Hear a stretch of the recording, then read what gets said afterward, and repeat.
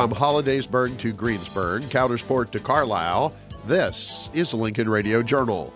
On this edition, the results are in, and Attorney General Josh Shapiro will be the next governor of Pennsylvania. But he will have to contend with a legislature that remains under at least partial Republican control. David Taylor and Stephen Bloom are here with a Capitol Watch look at the results. And Pennsylvania has enjoyed a hefty budget surplus, largely due to an inflow of federal dollars. But that was a one-time deal, and fiscal storm clouds now loom on the horizon. I'll have a town hall commentary.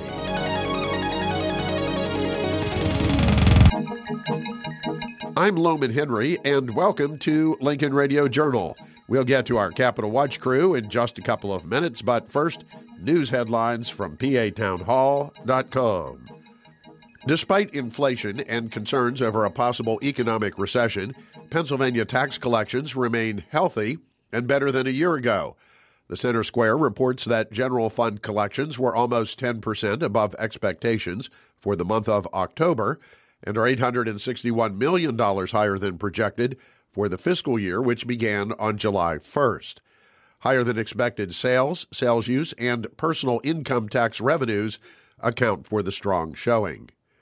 When Attorney General Josh Shapiro takes office as Pennsylvania's next governor in January, he will earn one of the highest gubernatorial salaries in the nation. Pennsylvania pays its governor $201,729 per year.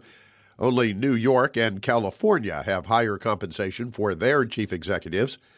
If you're looking for a nice paycheck, don't become governor of Maine. That state compensates its governor only $70,000 per year. Gas prices have become a concern for motorists who got a bit of a dip in prices in September and early October, but prices are on the rise again, with the average cost of a gallon of gas in Pennsylvania topping $4 per gallon. Tighter supply and fluctuating oil prices are to blame for the current uptick in prices. And getting that deer hunting license has gotten a bit easier. Governor Tom Wolf signed into law a change that will enable hunters to buy antlerless deer licenses wherever hunting licenses are sold, including over the internet. Previously, doe tags had to be purchased at a county treasurer's office by mail or in person. The new law will go into effect for the 2023-24 hunting season. Read about all things Pennsylvania at PATownhall.com. It was a good day, but not a sweep for Keystone State Democrats on Election Day. Attorney General Josh Shapiro and Lieutenant Governor John Fetterman won the marquee statewide races, but despite a gerrymandered redistricting map designed to bolster Democrat chances, the GOP will control at least one chamber in the legislature. Here with a Capitol Watch look at the results and to discuss their impact on public policy are David Taylor of the Pennsylvania Manufacturers Association and Stephen Bloom of the Commonwealth Foundation. David? And welcome once again to Capitol Watch, where we keep an eye on what's happening under the Capitol Dome in Harrisburg for you. I'm your host, David Taylor, President and CEO of the Pennsylvania Manufacturers Association. With me in the studio, my main man, Steve Bloom, Vice President of the Commonwealth Foundation. Steve, how are you doing? I am doing well, and I'm happy to be here. Outstanding. Well, we have an absolute empire of information that we have to comb through here to explain to the listeners what on earth happened in the election, and I myself am not entirely sure. So we'll work through this together to try to make sense of it. But I think suffice it to say, we did not get what we were expecting. Well, there are a lot of moving parts, and even on this very show some months ago, we talked about the complexity of this year's elections in Pennsylvania. Replacing a retiring governor, replacing a retiring U.S. senator, replacing all of our congressmen and women, our state house, our state senate, just race after race with implications, and they all kind of tie together. Right. And a lot of the results are, as we talk today, some of these results are not entirely clear yet. Correct. But we see, for the most part, where things are headed. Yes. So the expectation going into the election was that because an overwhelming majority of Americans believe that the nation is on the wrong track, that the economic indicators are all moving in the wrong direction. People are having difficulty paying their bills, filling their gas tank, paying for groceries, making it to the end of the month, that there would be a big revolt against the president and his party. And at this hour, that didn't exactly happen. In the federal races, that we are still waiting for the fullness of the results in the races for the U.S. House, and that the majority is going to be very narrow, whether the Republicans take over or whether the Democrats manage to hang on by a vote or two, and that many of the outstanding races to be determined are in New York and California, which both have excruciating processes for counting ballots, and so it may take weeks before we know who actually is going to be the majority party in the U.S. House. And one of the things we got right when we were prognosticating about these races months ago was that the balance of power in the United States would hang in the balance of these races. Correct. And so the election of our Congress people to the U.S. Congress and our U.S. Senator literally are determining who has control of the main legislative institutions of our nation. And so when it comes to the U.S. House, I'd heard it said by analysts multiple times that if the Republicans were going to retake the majority in the U.S. House, that they needed to win races in Pennsylvania, talking about the Lehigh Valley, talking about the far northeast, the Greater Scranton Region District, and the 17th, the district in Beaver and Allegheny counties. And those were the three prime Republican pickups. The Democrats retained all of them. And, of course, looking at the U.S. Senate, it may be a 50 Republican, 49 Democrat situation with a runoff in Georgia. Right. December 6th is going to be the runoff election in Georgia. And once again, control of the U.S. Senate is going to hinge on a runoff election in Georgia. But the key thing that for the Republicans was that they needed to hold the three open seats in Ohio, North Carolina, and Pennsylvania. And I'm sure, as the listeners already know, that Lieutenant Governor John Fetterman defeated celebrity Dr. Mehmet Oz to succeed our friend Pat Toomey in the U.S. Senate. And so that's kind of a backbreaker right there. And that came as, I think, a surprise, certainly to me and to many of the people watching these races, because there was a large amount of polling activity in Pennsylvania over the last several months. Yes. And whether you believe the polls are precisely right or not, for the most part,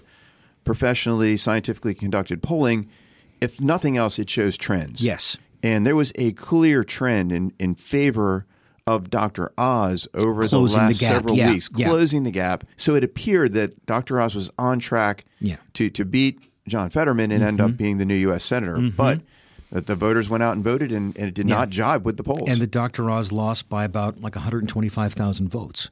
And certainly the other marquee race in Pennsylvania, the statewide race, was the race to succeed Tom Wolf as governor, and that Attorney General Josh Shapiro, Governor-elect Shapiro, won resoundingly, that he defeated State Senator Doug Mastriano by 600,000 votes. I mean, this is the most crushing victory, I think, since Ed Rendell's reelection against the football player Lynn Swann. Shapiro mobilized a national fundraising network and outspent Mastriano by, I think, $50 million.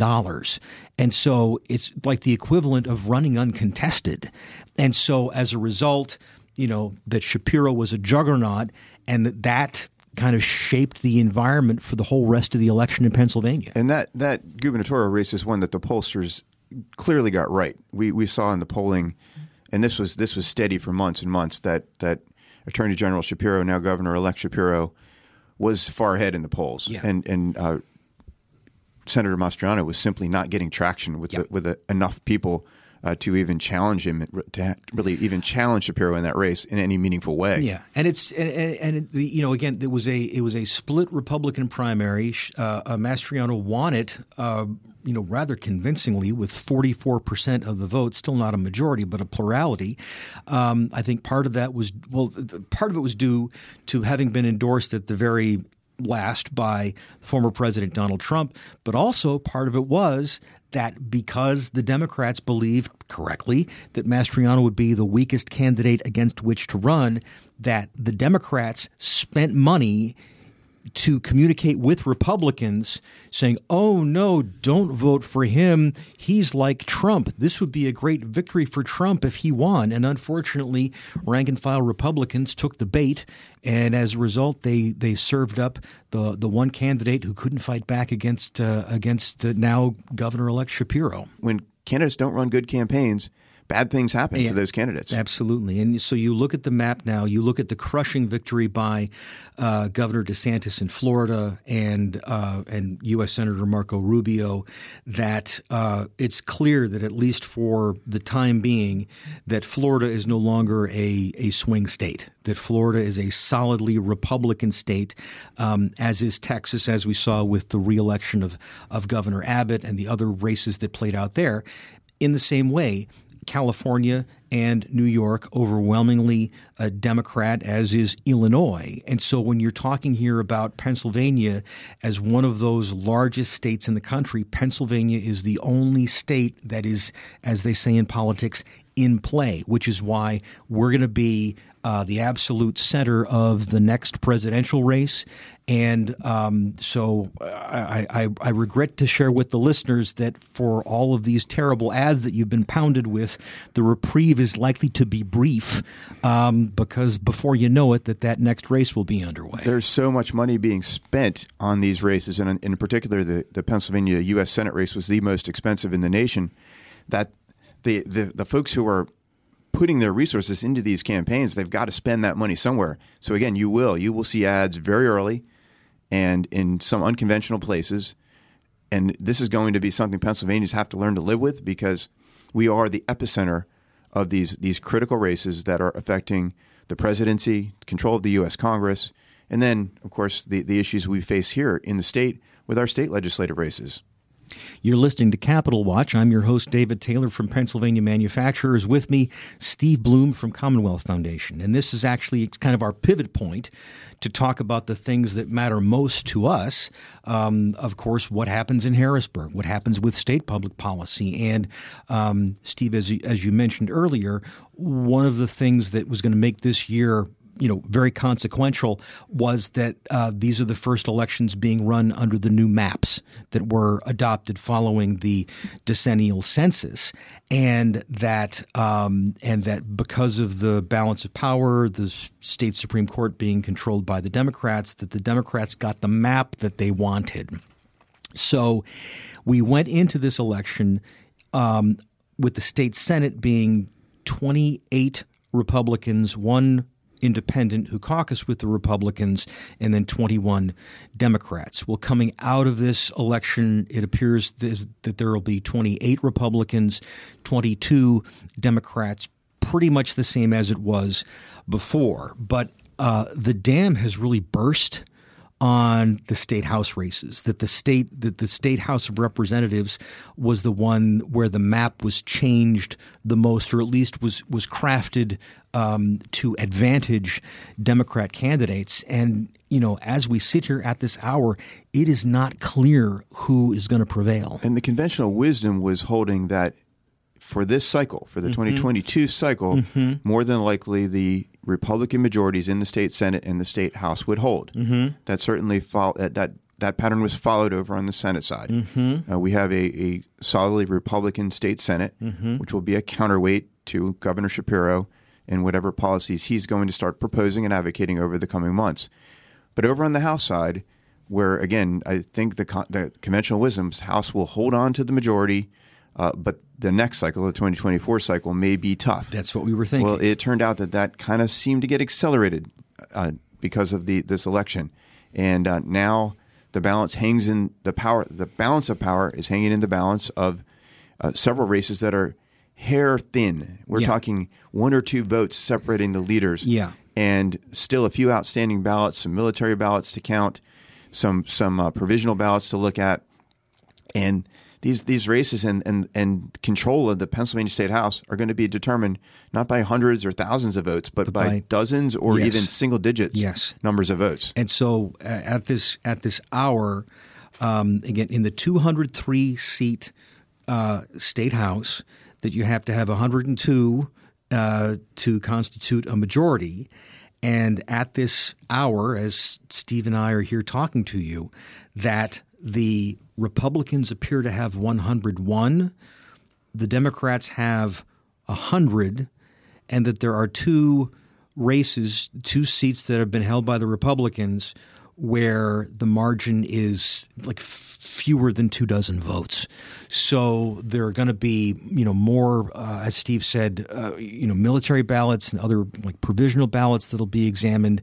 And so we just flat out don't know. But going into, as we shared before, because of people believing overwhelmingly that we're moving in the wrong direction, that their own personal financial circumstances are worse, people are under all kinds of stresses, they believe that we're on the wrong track, that historically that has blown back against the party that holds the White House. And certainly President Biden's approval ratings are abysmal in the high 30s or low 40s at best. And so it really does come as a shock to conventional wisdom that his party would play so well in this environment. Yeah, and it's you never know what the particular cause of a certain electoral outcome is, and there are probably multiple causes, but some that have been pointed out in terms of why are the Pennsylvania House Republicans having such a challenging time holding onto the majority in this cycle, where, as you said, there's clear distress and frustration by so many citizens about President Biden's policies and the impact, especially on family economics. But yet there are sections of voters or classifications of voters of who came out much stronger than expected in this race. Right. In particular, some of the younger voters, and motivated by issues that aren't typically bread and butter issues that drive people in Pennsylvania to the polls. Yeah, and so looking at the strategy of, for example, at the national level of having forgiveness of $10,000 for young people who are holding student loan debt. That, people like myself sort of scoffed at that. Like, well, that's a completely just naked political payoff. Like, that's a bribe. But I guess that it worked. In the same way, the excitement over legalizing recreational marijuana, that younger people are excited about that. Certainly the tempest over the Dobbs decision ending the judicial supremacy established in Roe versus Wade and sending the abortion issue back to the states, that abortion advocates and the abortion industry mobilized to rally their supporters. And, Steve, I would say I think the Republicans did an exceptionally poor job of mobilizing any kind of pro-life message. I mean, like, we've known since at least 1987 and the Bork confirmation hearings that this fight was going to come someday, and that this was the goal to work towards, to return control over the law to the lawmakers in the respective states. The idea that there was no compelling argument to respond to what comes next, to talk about the quality of mercy and a more merciful America, and what we need to do to care for, expectant mothers and women who are in tough situations, so that we as a society, as a government, can get them the help that they need to bring those children into the world instead of killing them. And it's like nobody did that. Well, you talked about it already, Dave, in the context of the Mastriano-Shapiro race. Senator Mastriano left so much undefended territory where Governor-elect now Shapiro could move in and portray himself as a moderate, appealing to the middle they're not particularly conservative, they're not particularly liberal voters that are out there in Pennsylvania in large numbers, those independent-minded voters. And so just as Senator Mastriano left that whole swath of independent voters undefended and easily approached by now Governor-elect Shapiro, the same thing happened with Republicans statewide. There was a lack of preparation in terms of how do we win the messaging war that's so critical to any election cycle. Yeah, I mean, you have to know what you believe and why, and that every election is about the future. And, you know, the candidates and office holders need to be able to speak to the electorate and to say, here is what I intend to do to address the challenges that affect you, and here's how your life will be better if you vote for me and we adopt the agenda that I'm campaigning on. And why we talk about these legislative races and the U.S. congressional races, why they're so important is whichever party controls the majority in those chambers literally controls the agenda. They decide which bills come up for vote. And so it has an extremely serious impact on what does a political policy agenda look like. And now the Democrats, in the case of the Pennsylvania House, potentially may have that opportunity. But on the other side of the coin, in the U.S. Congress, now there's going to be some sort of a check and balance against President Biden's agenda with the likely majority of Republicans in the U.S. Congress. Maybe. Tune in next time to find out more. Again, like we said at the outset, folks, this is not the report we were expecting to give you, but this is the way things are, at least as we can see them at this hour. So, as always, thanks for being with us. Steve, we're almost out of time. Where can people go to learn more about you and what you do? They can visit CommonwealthFoundation.org. Outstanding. And as ever, you can find me online at pamanufacturers.org. And from Steve and me, thanks very much for listening. We will catch you next time on Capitol Watch.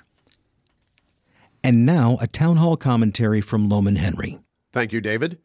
This past budget season, lawmakers and Governor Tom Wolf enjoyed the rare luxury of deciding how to spend a surplus of revenue generated largely because of a massive inflow of federal dollars intended to combat the impact of the COVID-19 pandemic. Now storm clouds are on the horizon. In the immediate, mid-range, and long-term futures, fiscal and demographic trends are conspiring to create what will be painful spending and taxation decisions for budget makers. And those challenges will have to be met by a rookie crew. When the 2023-24 state budget process begins in January, Penns Woods will have a new governor and new chairman will be at the helm of both the Senate and House Appropriations Committees. The historic high rate of inflation has prompted the Federal Reserve Open Market Committee to implement a series of significant target interest rate hikes designed to cool off an economy overheated by trillions in federal spending, financed through borrowing and the printing of money. The increase in the money supply has not been matched by a corresponding increase in productivity, the primary cause of the current inflationary spiral. Many economists fear the Fed may go too far in raising rates, thus triggering a recession, if in fact we're not already in one. Pennsylvania is not well positioned to weather a recession.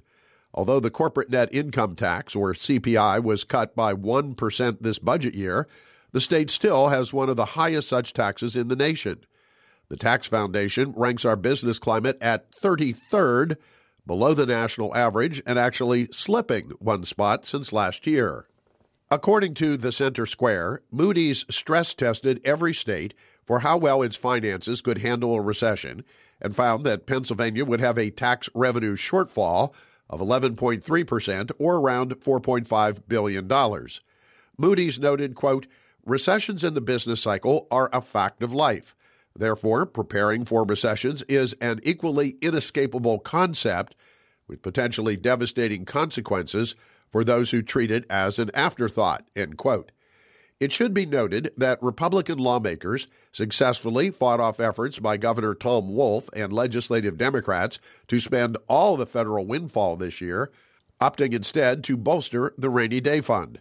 However, future fiscal traps remain.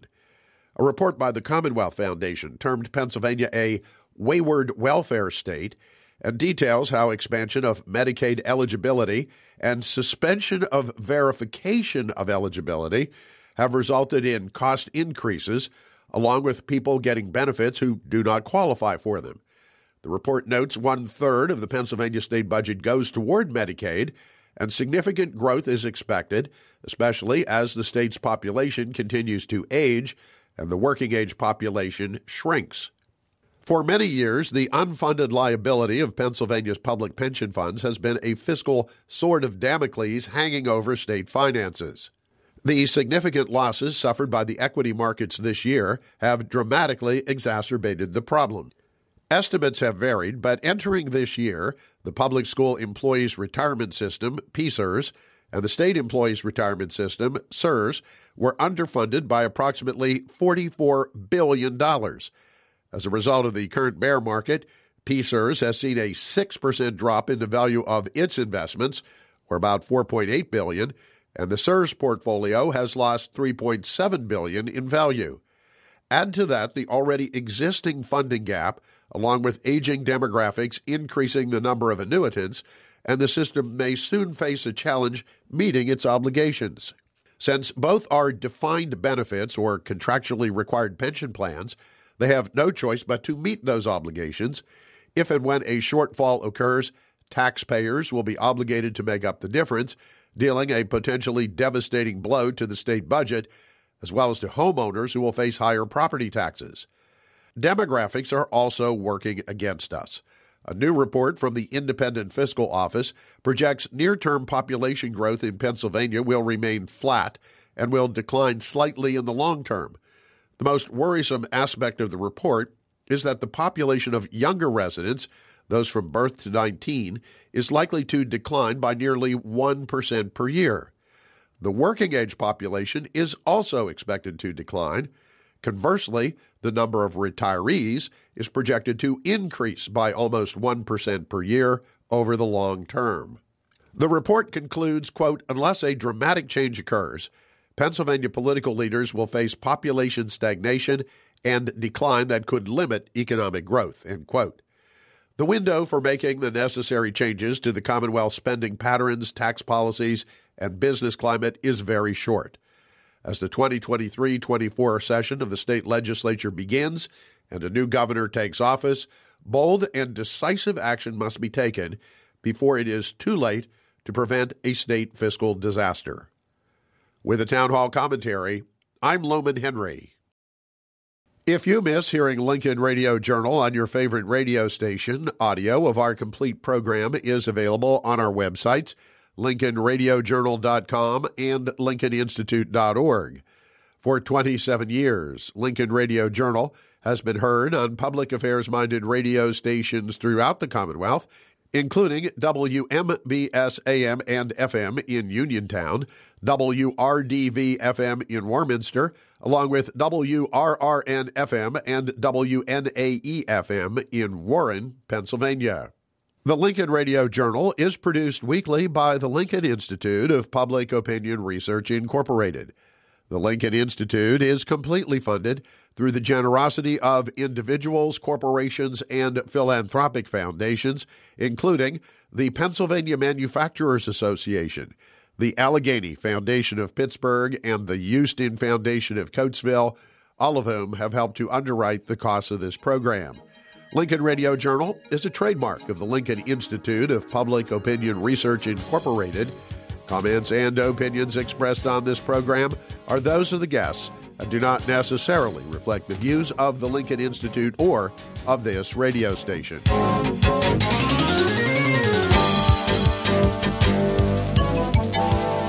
From the Lincoln Broadcast Center in Harrisburg, I'm Loman Henry. Thank you for listening to Pennsylvania's most widely broadcast public affairs radio program, Lincoln Radio Journal. Plug into the pulse of Pennsylvania.